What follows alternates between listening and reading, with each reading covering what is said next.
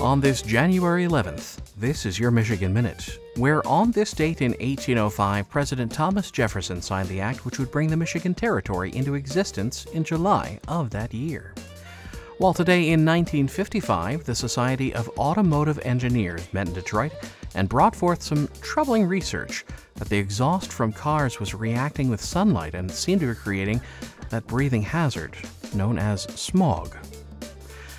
Lastly, in 1988, Dr. Lenny Hutton received a phone call at a restaurant and tells the maitre d', "What I'm about to do, you're going to read about in the paper tomorrow."